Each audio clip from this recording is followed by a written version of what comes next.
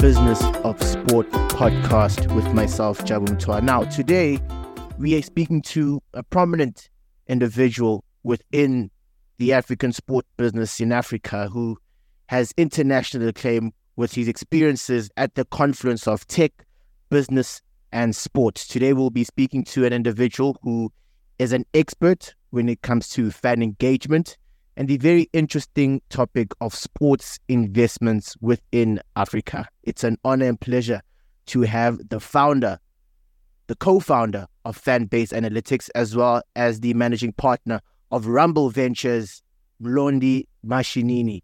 Mlondi, welcome on to the Africa Business of Sport podcast. It's great to have you on. Yo, it's great to be on the show. Appreciate your time, and obviously I've been following your work, and you guys do a great job, so I'm happy to be here.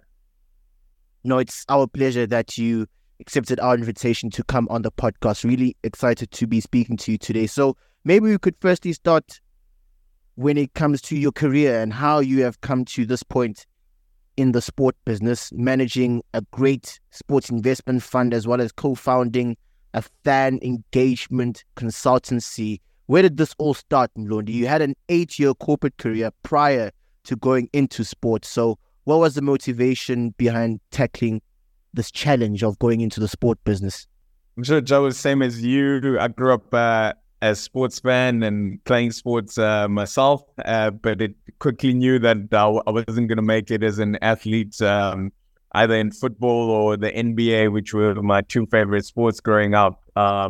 So then I just went into a corporate career. I started my career in real estate finance and worked as a quantity surveyor and then in the banking sector. And then at some point, I set myself a target to transition into sports. And I went to Madrid and I did a master's in sports management. What I quickly identified was that I wanted to place myself in what will be the future of sport. And at the time, in about 2013, data and data analytics was a buzzword that everybody was talking about. And really, a lot of people were focusing on Moneyball, trying to use data and analytics to find the next great star or to find inefficiencies in the markets of trading for players.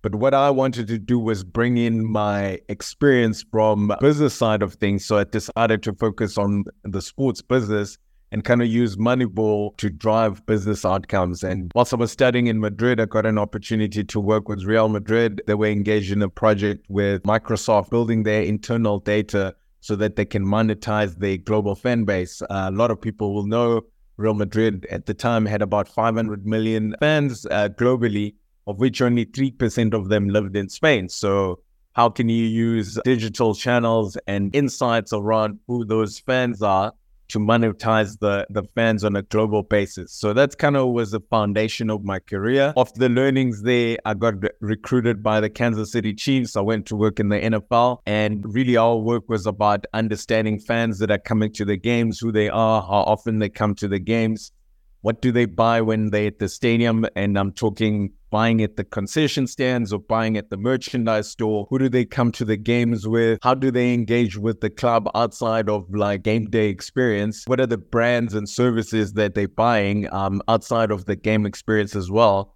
And so that we could engage with those kind of companies as corporate partners. So when I worked in Kansas City, one of the things we found out is that our fans ate at a quick service restaurant 8 times a month.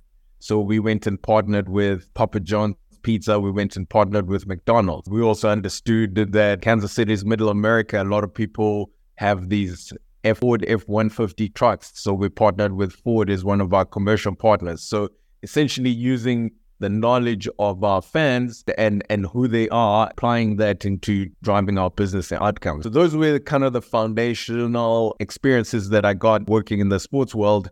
And then 8 years ago, I came back to South Africa and started Fanbase Analytics with business partner Earl Patton, who had worked in basketball in America, worked in South Africa during the World Cup. So he and I had this experience that we could put together into starting our company. That's fascinating. Definitely a fascinating journey and a unique approach to building out your career, not only in the sport business, but given the risk that goes into opening businesses, I definitely do believe that there is some entrepreneurial mindset that you clearly possess. Let's speak about fan base analytics, Mlondi. If we can go back and think very deeply about its core purpose, which I think you already briefly have, but what are the exact approaches when it comes to leveraging data to provide insights into fan behavior and preference? Yeah, just taking a step back, Jabu, you'll know in Africa in general, we've always had where governments, for example, sponsor sports teams or sponsor organizations to keep leagues going. And if you look back to essentially how things like rugby union started up, it was really more community-based and less commercial-driven, right? So what we found is that there was that gap between where the world had moved to, where sport was very commercial driven, to where sport had started, where it was more a social impact. And we said, how do we bridge that gap? And one of the things that we identified is that as more and more corporate partners want to support sport, they need to be able to justify the investment into sport from a return on investment perspective. They are organizations. And one of the things that was missing was data. So really the core purpose for our company is to build these data insights that will, from a sporting club perspective, it will drive the commercial outcomes of that organization. But if you look at it from a commercial partner perspective, which we work with, so we work with both, clubs, leagues, governing bodies in sports, on the one hand, and on the other hand, we work with commercial partners, and those commercial partners come in with, how do we measure return on investment? What are our objectives in getting into that sponsorship? Are we trying to build awareness? Are we trying to kind of build brand recognition within that particular fan base? Are we trying to generate customer leads, or are we trying to push sales into that demographic? So we kind of help them measure that from the beginning of the campaign, throughout the campaign, and then helping enhance those outcomes on an ongoing perspective.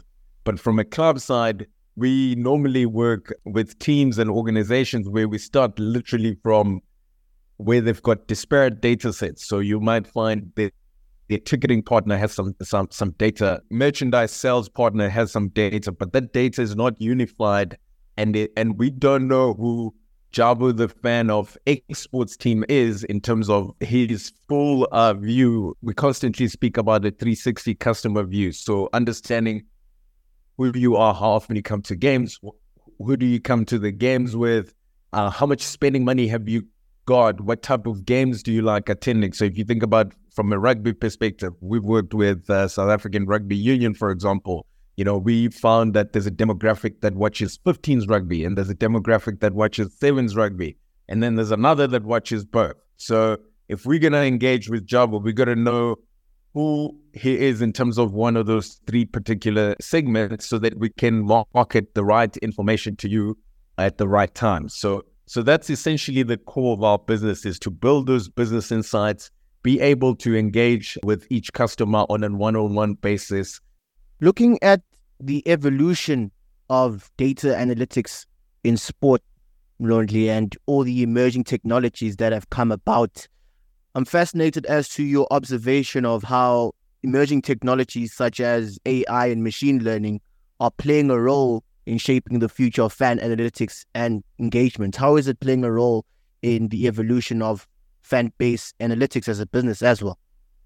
Yeah, I mean, if you take a step back before that, AI is obviously very good if you've got a good data set that you can feed it into the technology, right? But what we normally find, and this is what vast majority of our work is 1 or 2 steps before that, is having clean data sets. It's having data that's reliable, that you can use to drive those business outcomes. Often, and what we find is our clients will say information based on surveys, for example, and they'll say, 30% of people in the city support our team.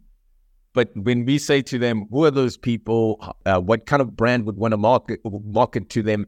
That information is normally missing. So now if you jump into an AI data set, for example, and you're trying to drive business outcomes there, and you don't have the foundational stuff, then you find like there's misalignment. So a lot of the times the technologies that we see doing really well in the sports world in Africa, for example, are some of the technologies that are driving collection of data. So if you look at things like ticketing, having the right ticketing partner that's collecting data for you, having a customer relations management platform, CRM, which we normally help our customers launch so that we can collect data on an ongoing basis with that customer. Then over time, eventually you get to the point where, for example, when you start speaking about AI, we can start making those curated experiences. And that's what AI and some of these new technologies are going to drive. They're going to drive curated experiences for each and every customer, be it they're watching and engaging with the brand at home, in stadium, or out of stadium. Over time, you start learning the different preferences of each and every customer. So, for example, when I worked in Kansas City, one of the things we observed was that we would get high traffic on our website. So as you know, NFL games are normally on a Sunday. So on a Monday around lunchtime, we would get high engagement because maybe the team won and the fans are still excited and they're using their lunchtime to review the game. So if we know that customers are doing that, that starts now to drive opportunities for us as a data-driven organization to maybe push sales in the moment of engagement. So that's what those tools are going to do. They're going to be able to give each and every customer a curated experience that works well for them and helps their engagement, and obviously from a club perspective helps in their monetization of brand and of their sport. Having been in the US, and you allude to the many references from your time at the Kansas City Chiefs, and having come back to Africa, doing business across the continent, really pushing data analytics in sport, what are the opportunities that come with really leveraging this potential, specifically within an African context where you speak to many investors in your capacity as managing partner of Rumble Ventures? I'm sure something that always comes up is the lack of data, or the lack of usable, actionable data insights that you can use within Africa. So what are the challenges, firstly, but the opportunity if we can really harness the power of data to really supercharge sport within the African ecosystem? I mean, in the previous question, we spoke about technology. One of the key pillars that our fund is looking at and investing in is technology. So, for example, how can you use data and technology to drive different revenue channels within an organization? So you'll know, Jalvis, there are still a lot of stadiums and leagues and teams that you'll buy tickets and you can sit anywhere within a certain section, right? What that does is obviously it starts to devalue the ticket value. So for example, if you watch like in American football, the 50-yard line, which is right by the middle, is almost the perfect place to watch a game. So if you're in the lower ball in the middle, you almost get a really perfect view of the game, right? So what you don't want to do is sell that ticket the same as literally the ticket right at the top of the stadium, which has a poor view, right? So you want to use that information to maximize revenue. So to answer your question more directly, is we looking at technologies that we believe are going to start driving the commercial value of sports teams, the commercial value and ability to generate revenue within leagues in Africa. So ticketing being one of them. If you think about it from a content perspective, the work that you're doing, for example, building content in an African setting, but thinking about how we show games from traditional TV to streaming technology to the ability to package highlights and resell that content, that starts to create different ways of engaging with fans, different ways of selling those lucrative sports rights. So those are some of the key things when we speak to investors.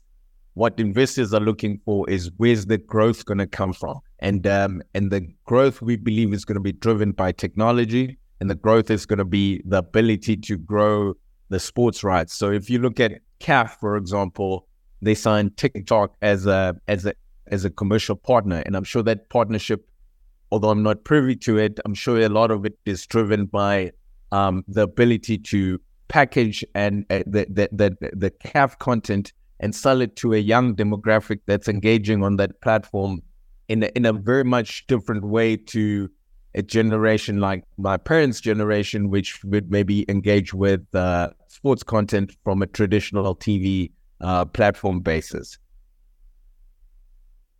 Taking a step back and getting to understand what Rumble Ventures seeks to achieve when it comes to sports business development in Africa, could you just briefly describe how your investment strategy at Rumble Ventures aligns with a goal to foster sports business development within the continent? Because, I mean, we hear of many consultancies or big investment backs that are focusing on sport, but most of those are headquartered in places across the world, but not specifically in Africa, or not actively looking to invest in the African ecosystem. So can you just take us through your investment strategy at Rumble Ventures and what your belief is when it comes to sport business in Africa?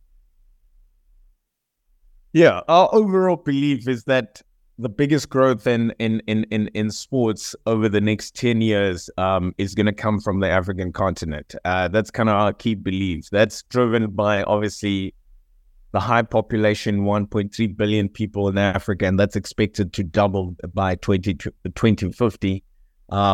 We've got 17% of the world's population. And that population is a young demographic, which we believe is constantly going to look at different ways to get entertained, and sports and entertainment is a key factor in that. Now, when we look at valuations in sports in Europe, in America, etc., what you're finding now is that a lot of the sports teams and the sports leagues have grown really well, and people that are invested in them have done really well. But new investors that are looking for opportunities are finding it harder and harder to enter those markets or find assets to invest into those leagues and teams. And we believe that Africa is almost like the next frontier, where because of the growth of the commercial rights in sports, which is driven by some of the work that we really do in our consulting side. So our Rumble Ventures, really, we've got the consulting element, which is driven by our data insights from our sister company, which is Fanbase Analytics. And we really use the consulting arm to identify areas where we can then invest in to drive the growth of the sports rights in Africa. So going forward, really what we're doing is we're working with investors, putting together a fund, and that fund will then invest into some of the key pillars that we've identified. So the one is technology, which I spoke about. The second one is going to be commercial sports rights on the African continent. So whether that's in investing in teams, investing in leagues. And then the third one is we're seeing a lot more international sporting entities that are establishing themselves on the African continent. So we're working with those organizations as they establish themselves and they roll out on the African continent. So an example for that would be, if you think about the PFL MMA League, they announced recently that they want to establish in Africa. Now, we're not invested in it, but what I'm trying to say is I'm showing you an example of an international league that's establishing itself on the African continent, that's starting to drive commercial value, and how do investors participate in that? That's what we focus on. The NBA has obviously done that already. They established a league. They've already raised money at $1 billion valuation for their African business. So there's going to be more and more of those entities that are coming onto the African continent. We want to be ready to invest and work with those kind of entities. So those are three key pillars of investment. And we believe that over time, we're going to see more and more international investors coming into the African market. So if you look at the English Premiership, you've already got some of the top teams are owned by American investors. If you look in Italy, I think 10 of the teams are owned by American investors. And I think we're going to see that trend coming into the African market, and our business and our organization is poised to work with those investors, use our knowledge of the market to help them grow their business outcomes on the African sporting scene. And that's really our key focus. Switching to the rise of the athlete investor, I'm sure this is something you're very clued up on, this trend of former or current footballers going into, or not only footballers, but any athlete who is actively pursuing their careers, not only within the sports industry, but going into business. And recently, we've seen a notable trend of African players in particular, such as Wilfried Zaha and Sadio Mane, investing in sports and technology within Africa. How does Rumble Ventures and yourself view this trend, and what role do you see these investments play in the overall development of the football business in Africa? Yeah, I think the trend is obviously again something that's happened overseas that African athletes are seeing and being part of, and it's something that we welcome, right? Because if you look at some of the players that you mentioned, for example, they playing overseas, they're earning as much money as some of the overseas player investors that we see. I'm sure you'll know LeBron James is invested in Fenway Sports Group, which owns Liverpool and owns the Boston Red Sox. So I think if you're going to see growth in the African sports scene, it's going to start with people that have been involved in sports, starting to invest in the leagues, starting to look to earn return on investment in terms of maximizing their popularity and using that to grow the value of the sports teams that they invested in. What we also welcome is we've seen business people as well.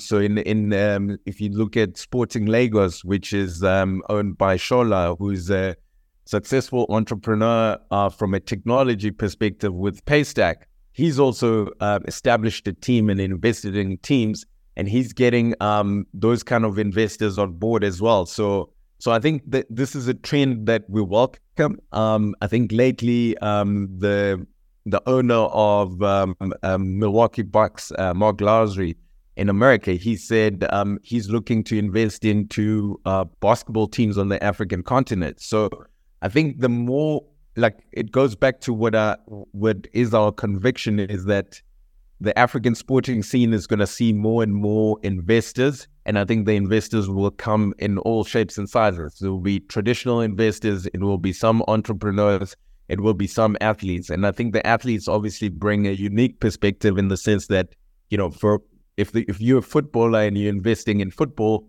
you understand what can lead to growth in that market. So not only do you bring your investment, but you also bring your knowledge of the sports and your network in that sport to fuel the growth. So it's something that we welcome. It's something that athletes that are out there that are looking to branch into the scene, we're willing to speak to, because that's one of the key things that our fund is doing is looking at those limited partner investors, such as athletes, to work with in our strategic growth. Just to wrap up our fantastic conversation, I've really enjoyed learning more about Rumble Ventures and fan-based analytics in Mlondi.